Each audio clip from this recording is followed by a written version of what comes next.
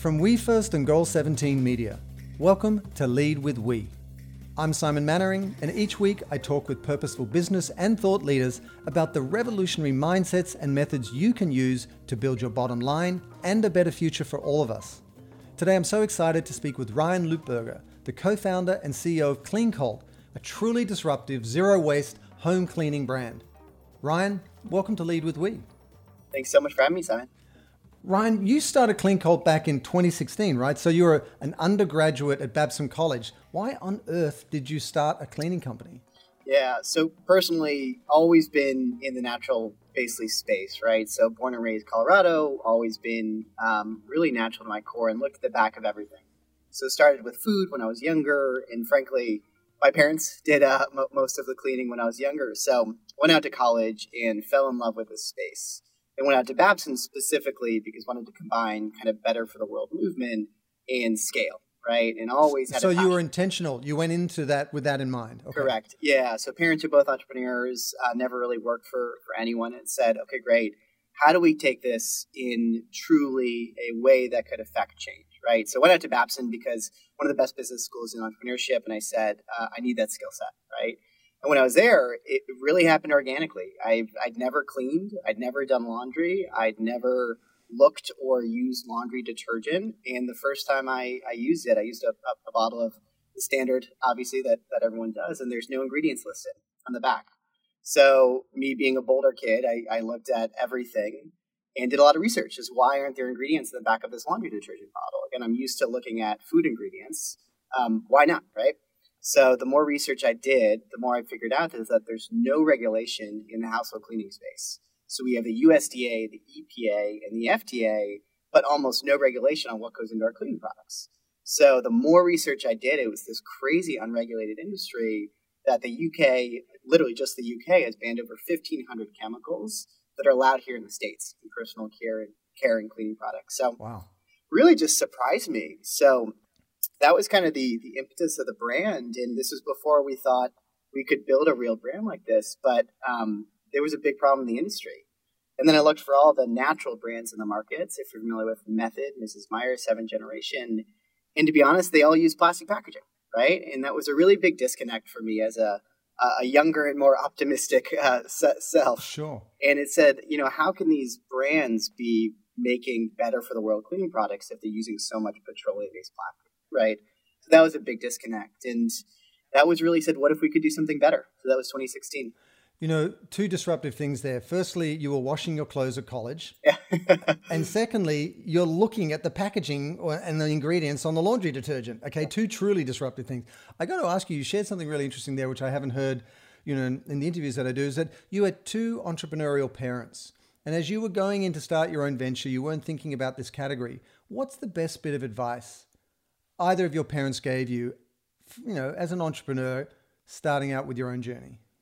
Yeah, and this might not be well accepted, but my parents are both, frankly, hippies, right? So they're from Boulder, and they both built pretty substantial businesses, and they've always come from a place is that it doesn't matter. And I don't know how to word this in the right way, but they try to, if you disconnect from what you doing matter, you can have complete clarity, right? But at the same time, it all matters because you're touching so many people's lives. So the way that they've essentially brought entrepreneurship into the world is trying to build businesses with the clarity of not needing to basically wake up every single day and think that if you don't succeed, everything will fall apart around you. So they've actually come from a pretty spiritual angle. And how do you connect spirituality in business? So if I understand you correctly, yeah, your self-worth, your whole happiness doesn't hinge on the success or failure of the business. Correct. Just do something kind of that you just are committed to, commit to it, and just see where it goes, and don't get overwrought by it. Is that what they meant? Yeah, I think that's what they meant. I'm not there yet personally. My whole self-worth and identity is tied up in this thing. But I think they've approached business in the way is that if you relax the attachment to what you're doing, then what you're doing can scale much better, because it's like looking out of a window that's tied with stress and just complete energy on a daily basis. And they basically said, can we build business without that attachment? And then therefore, can we build it bigger, better, and faster?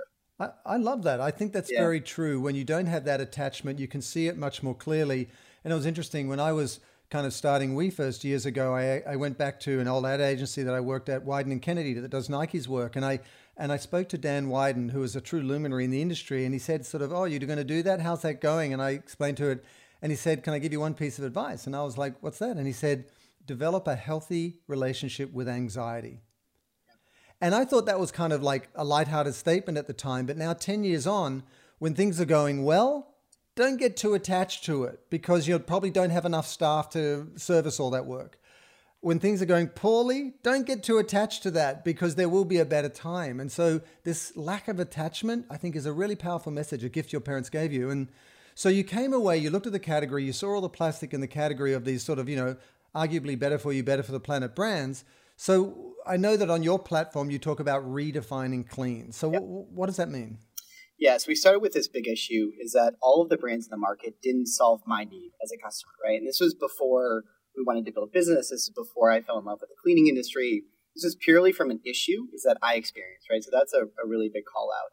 So first is that there were no brands out there that satisfied my needs of true sustainability, right?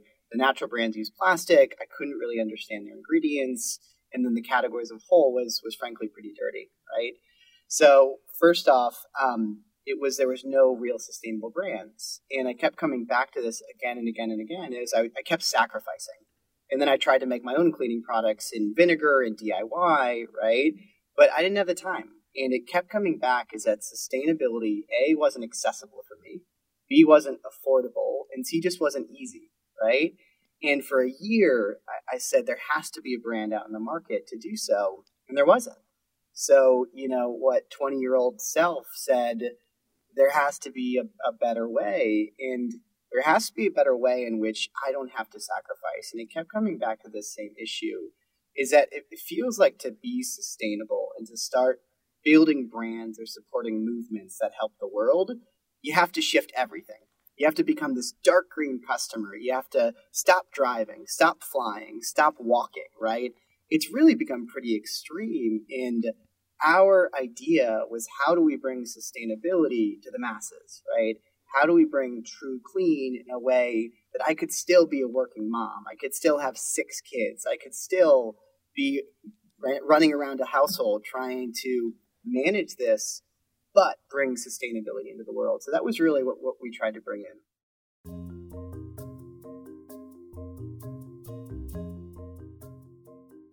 If we're really going to drive change, we've really got to inspire, enable, equip consumers to change. But if you ask them to radically change their lives, at some point that's not going to work because they're going to have to reorientate around this issue like sustainability, as you say. And if I understand you correctly, you're saying, no, let's make it easy for them, reorientate the products around them. So tell us some of the ways that you've done something differently so that you can achieve that change more effectively, principally because it's easy for them. Yeah, so we started, and this was really a 3 to 4 year product development journey, right? And that's, I think, really underlining for everyone listening is it takes time, right? It takes optimization, it takes endurance. We've had, many a day we didn't think this be successful because it was how do we change each part of the industry? Because just one wasn't enough, right? So we started with ingredients, and traditional cleaning products are basically built with petroleum, right? And they use surfactants from oil to make really, really effective cleaning products, right? And you weren't an expert in any of this, right, when you were doing this? You were like cold start, right? Cold start altogether. And I think that's almost necessary because if we'd been part of the industry, they said it's not possible, right? So I think there's such a beauty in ignorance, right? And I think it's almost necessary to bring into the world is this naivety that brings optimism and light and hope to these industries that don't seem to have it at the moment. So the first thing is ingredients. I looked for all the natural ingredients in the market, and it took us a long time to find the right, and we actually found it in coconut oil. So coconut oil has been used across all these different industries, but is antimicrobial, it's antibacterial, it has all these incredibly effective cleaning properties, but has never been brought to the mass market, right? So I tried all the formulas out there, and we just found a really phenomenal formulations, and it's across hand soap, dish soap, all-purpose cleaner, in saponified coconut oil. And what that means is you literally take coconut oil and turn it into a hyper effective soap, right? If the properties are there, how did you discover this, and why is it not mainstream? I don't understand. Yeah, so there's really two reasons. So it can be mainstream, but historically it's been for this dark green customer, right? Which is a great person out there, and they're very committed to the environment, but it's hard to get that product to the mass market, right? So we have positioned this, marketed this, packaged it in a way that it's not basically marketing to the dark green person, but that's to, we call it the conscious consumer. And yes, maybe she uses, let's call it Tide today, and that's okay, right? And maybe she's trying to make transitions and start eating sustainable, but she's not there yet, right? So we've put it in a way that there's no behavior change, and that we could bring really effective and natural formulations at a price that people can actually get behind. It makes a lot of sense. And, help me understand, just that you're a graduate, you've got the probably arguably unsexiest idea out there in the world. Hey guys, hey fellow students, we're at the pub, we're at the bar, we're having a drink. I want to launch a Reinvent Cleaning. And you're starting from scratch. So what did you do? Did you do friends and family? How did you even get it off the ground? Yeah, so like I mentioned, it took about 3 years to get this thing off the ground, right? So 2015, 2016, we actually launched on Kickstarter, and our value prop was just better ingredients, right? Because we hadn't cracked the packaging issue. Because again, we really saw three issues in the industry. One is ingredients, two is efficacy, and three was packaging, right? And we were going to hang our hat on this packaging angle, is how could we fix packaging in household cleaning? How could we bring zero waste products to the market in a way that would actually be able to scale in grocery, scale in mass, scale in everyone's home across the United States, right? So we started with ingredients in Kickstarter, and it was semi-successful, right? So we closed about $20,000 and, about, let's call it 500 subscribers early on. So that was enough to say this has legs, but this is tiny. I mean, we failed in fulfilling half of them, right? We didn't take into account shipping costs, production costs. We were in the hole about 50 grand, which early on is massive, right? We had friends and family, we had loans. So it was a really challenging time. You started the entrepreneurial white knuckle journey, right? 100% it has to be, right? So we really almost dropped it December of 2016 because we had this initial win, is that we brought a more effective formulation to just laundry detergent, right? And we did pretty well on Kickstarter, but we lost a bunch of money. And it was December of 2016 that we said, we're going to start applying to accelerators. And if we don't get accepted to all these accelerators, which support businesses at an early stage, we're done. We're dropping this, right? It just doesn't have enough legs. And we got in. So we got into an accelerator on the island of Puerto Rico and moved there. Hot as that. We dropped out of school. We moved all the way to San Juan, and we started again. So this time, your mom and dad are like, he's as crazy as we are, right? It has to be. So let him go. It has to be, and frankly, the school supported the journey. So moved to the island and said, look, we knew that the natural ingredients angle, it worked. People liked it, but the packaging angle wasn't there. We didn't have enough of a differentiated value prop to get real traction. So we said, okay, we're going to do it again, right? We need to hit all categories. We launched an Indiegogo this time. And this was hand soap, dish soap, all-purpose cleaner, liquid laundry detergent using our natural coconut oil that had done pretty well in the first time, right? That was really differentiated from an ingredient mix. This time we closed about $50,000. And we did better because we knew the costing angle, right? But there's still small sums of money when you think about it in terms of the cost and what you're investing, let alone your time and 100%. So on. So you are just still hitting and hoping, right? Hitting and hoping. And that was it, right? And so at that point, we finally had, let's call it 5 products in the market, but really not enough progress. And the feedback we kept getting is, how can you be a truly scalable brand that fixes the household cleaning industry when you're still using plastic bottles, right? So it was really then when a light went off, is that we went back to the drawing board, and it's like, look, this isn't going to move the needle forward, and we're not really making a dent in this industry. What do we do? And we basically talked over beers in San Juan, and we figured it out. And we said, what's a type of packaging that can bring a liquid product to stores, to people, in a way that would reduce plastic and eliminate plastic? And we came up with milk cartons. So that was the aha moment, end of 2017, that we said, we need to change this and continue to optimize. And we did it. And that was the ground for our launch. I love that. I mean, for everyone listening, that's what, 2016, 2017, you're 2 years in and you're still just trying to crack the nut of how you can actually disrupt an industry. Wasn't there a part of you that also thought, God, we're crazy? I mean, we're taking on an arguably already disrupted industry. You've got seventh generation, you've got method. It's such a competitive category. You've got all the big sort of global conglomerates in there. Why weren't you intimidated?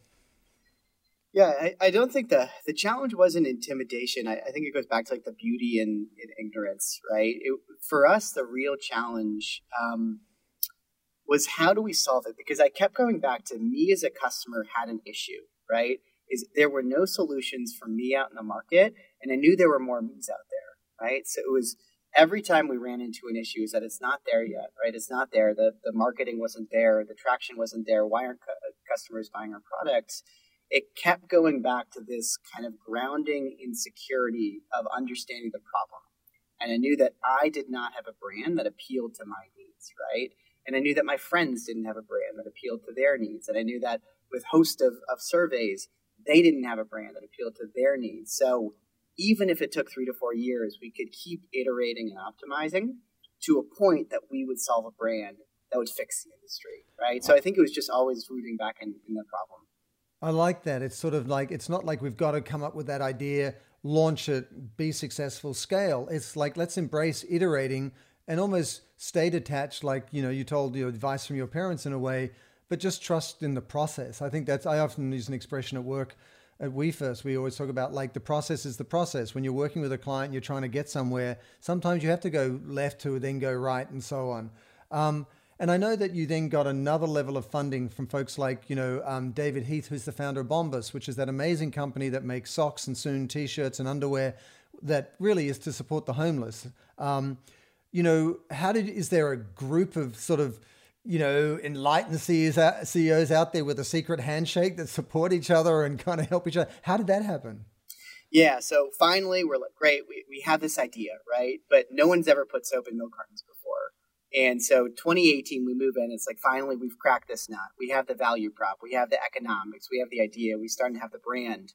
But we couldn't find a manufacturer, because right now in the United States, there's no contract manufacturers that can put soap in a milk carton, right? And you can never run a non-food product, right? So let's call it soap, lotion, sunscreen, CBD on a food machine. And there's only milk carton machines out there and manufacturers that run orange juice or water or other soap or food liquids, right? So we got introduced to Dave Heath, CEO of Bombas in New York City, presented this crazy idea, and he was like, this is gold, right? And he said, this has legs. He was our first investor, and we share about 30 investors as businesses, and he really brought us into the New York City area. So with that, we went ahead and actually scoured the United States with this seed funding to try to find a machine manufacturer. We did, who really took a risk on us, and we actually built the first ever soap and milk carton machine. And that was basically our entrance to New York City. So that machine propelled us to our launch Jan 1 of 2019 and was crucial. And Dave was really crucial to our early journey. Let me ask you, you've got to be accountable yourself. It's one thing to create a product that helps others and a product that's more sort of efficacious and sustainable itself, but you've got to make sure your company is. So what do you do to make sure that you're sustainable as a company? I know you've got partnerships. I think you're working with, is it Carbon Fund? Is that who you're working with? Yeah, so we step back. It's, again, like, our product can't just be sustainable from start to finish, right? So we figured out refill bottles that fix the use angle. We figured out milk cartons that are recyclable, and we actually offer a recycle program for you, right? So we cover all the costs, and we'll actually, you can ship it back to us, and we'll do all of it and actually reuse those cartons, right? So that's been a big movement. But the flip side is then, as an organization, how do we be sustainable?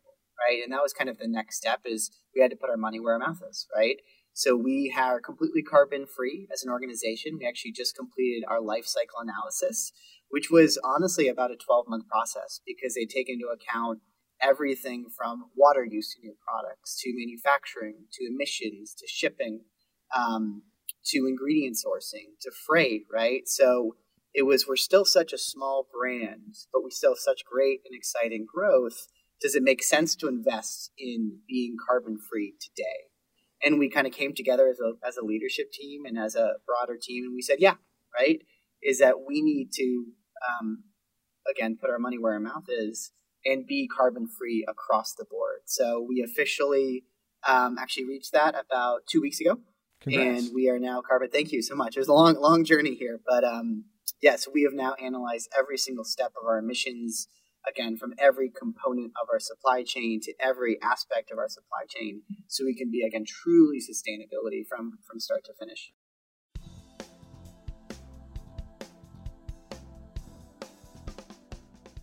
I think about other companies out there like Patagonia, which has been such a leader for so long. They did so much in the footwear and apparel industry, and then they mapped it across to Patagonia Provisions and so on, the food category. I know you're thinking about personal care now. Tell us about what's the larger roadmap. You've already scaled 5x in 2020 during COVID, and there's a lot of challenges to that. But what's the larger roadmap look like? It goes back to the beginning, right? It's, born and raised Boulder. It's how do we bring sustainability to everyone? And how do we do it in a way, again, that's price parity with the market, that's not asking behavior change, that you can actually integrate into your daily life without having to sacrifice, right? How are we everywhere? So currently we're in direct to consumer, we're on Amazon, and we're in retail, right? So the mission of our brand is to bring zero waste to the masses in a way that you don't have to become a different person to integrate this into your daily use. So that's always what we'll come back to, right? Is how do we bring this to the masses? And to do that, it's really distribution, it's growth, and it's product development, right? So it's taken us 5 years to get to a point that our cartons don't leak, right? Year one, right, we had 100% leakage in our hand soap, dish soap, and all-purpose cleaner. Year two, we had 80% leakage. And when I say leakage, we literally slipped on our production floor. You couldn't walk. It was a huge liability and an absolute mess for many years. Year three, we had 50% leakage. We still couldn't launch, right? We finally launched. We had 30% leakage year one, which was one of the reasons it was so hard economically, right, to make the business work. Last year, we had 10% leakage, and this year, finally, we're sub 1%, and we're ready to scale in a really big way. So one step is distribution. We're launching in numerous other large grocery partners that are still confidential, but you hopefully see on your shelf here very soon. We're growing in our drug partner, CVS. We're growing with our regional partners in Meijer and Hy-Vee. And how do we position this everywhere to, again, bring this to ease of use from a purchasing behavior and a purchasing pattern? And then the next is new products. Is household cleaning is just step one for us, right? We want to move into what are every product that has a plastic bottle that you use in your life that we could bring in a zero waste solution. So we don't want to be don't want to share too much on what's next. Come on, Ryan. Give it all here. Lay it out. Get in trouble with your investors. Get in trouble with your lawyers. Come on. Exactly. So it's really just the beginning, but we hope to be in personal care. We hope to be in body wash. We hope to be in most of the categories that you interact with on an everyday basis. And I can't help but continually hear this theme about the power of partnerships here with retailers, whether it's, CVS or, all the different sort of grocery retailers and so on, and they're all responding to the integrity of your product and kind of the ambition of your mission, which is to really bring zero waste. So all of us as purposeful entrepreneurs can lean into that and go, that's enough. You're enough. If your product's good, it's enough. And just keep pushing and leaning into that. It's an exciting time to be in purposeful business, A, because the needs are so great, but B, because so many stakeholders are waking up, including the sector, the government sector and so on. You see a lot of things happening with the Biden administration and so on. What's your vision for where future's going to go, where business is going to go in the future, like the next 3 to 5 years, with the momentum and with the need that we're seeing right now? Yeah, and this is to your point, going back to partnerships, is we're really exciting because it's not us driving the change, because we are part of the change. But it's really exciting because people are driving the change and governments are driving the change, to your point. So on one side, we actually have Canada that banned a good chunk of single-use plastics as a nation, right? And this news was largely missed, frankly, due to all the COVID focus. But they are literally forcing retailers and people to move away from single-use plastics. So this includes cutlery, this includes straws, this includes a bunch of different categories. And we're launching in numerous Canadian retailers because we're one of the best solutions for them to do that, right? So government is going to play a major role here, right? And they are now in the energy sector. They are in obviously the carbon neutrality as a service, and also carbon neutrality kind of as a nation. But now they're also going to do it in disposal and consumer goods, right? Which is really, really exciting because they're going to force regulation. They're going to force companies to be better because we're a solution, but there's many other solutions out there, right? There needs to be a mass movement in all product categories to actually make an impact here. So government's going to be great, and they already are, but it's also retailers. And again, I'll go back to, we're just so blessed to work with big retailers that are, also putting their money where their mouth is. They are making these broad commitments arguably before they have to, right? And so are big strategics. The big four, let's call it, have made similar 2025 to 2030 goals, right? So what's really exciting is this doesn't seem to just be a consumer commitment. It is every part of the supply chain is making it, on the regulation side, on the government side, on the consumer side, on the retailer side, on the actual shipping and emissions side. So we really believe that by 2025, there will be a significant portion of this category that will change, right? And I think it's going to be uncomfortable for a lot of the different parties involved, but I think the next 5 years are going to be absolutely transformative. I agree. And if you are a purposeful entrepreneur listening to this, listening to Ryan, the big message is be excited and go like hell. Because for the first time, we have the requisite coalition of stakeholders, from suppliers to leadership to employees to investors to customers to consumers and to industries in the world at large, saying we've got to change. And you see all of these timelines, 2030, 2025, being stepped back, walked back ever closer to where we are today. And, what we're really talking about here is that the market forces, the wind is behind your back. So go like hell. And, harking back to your parents who gave you such great advice, which is, stay digital, don't be too attached. You got to be pretty bloody minded and persistent to get through all of this. And you've clearly done that.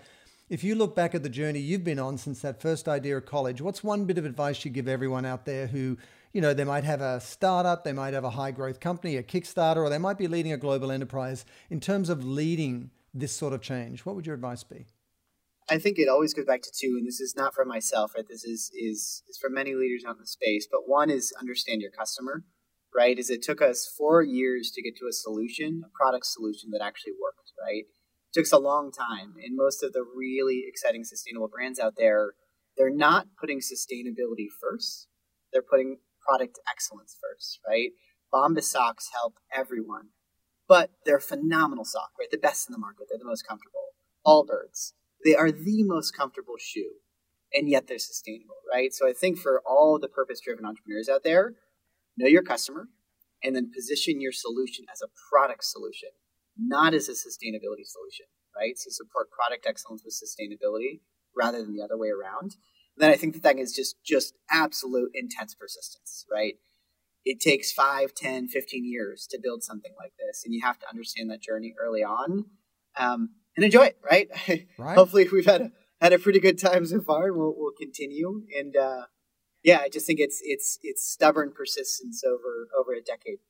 I agree, and one of the things that keep me going, that the source of joy, and at We First and Lead with We, the podcast, is meeting folks like you and other leaders, because we're all crazy, and crazy loves company, and we all get together and you have a laugh and you talk about it, and everyone's struggling and everyone's got headwinds against them, but increasingly the momentum is behind us. And I think everyone should really if you have that inkling to be a purposeful business and to really disrupt a category and bring products to market with greater integrity, then now is the time. Ryan, I can't thank you enough, for the insights today, for disrupting what is arguably a very competitive and already disrupted category, and huge success for Cleancult moving forward. Thank you so much, Simon. It's a pleasure. Thanks for having me. Thanks for joining us for another episode of Lead with We. Our show is produced by Goal 17 Media, and you can always find more information about our guests in the show notes for each episode. Make sure you subscribe to Lead with We on Apple, Google, or Spotify, and do share it with your friends and colleagues. You can also watch the episodes on YouTube at We First TV. And I'm excited to share that my new book, Lead with We, is now available for pre-order at Amazon, Barnes & Noble, and Google Books. So check it out.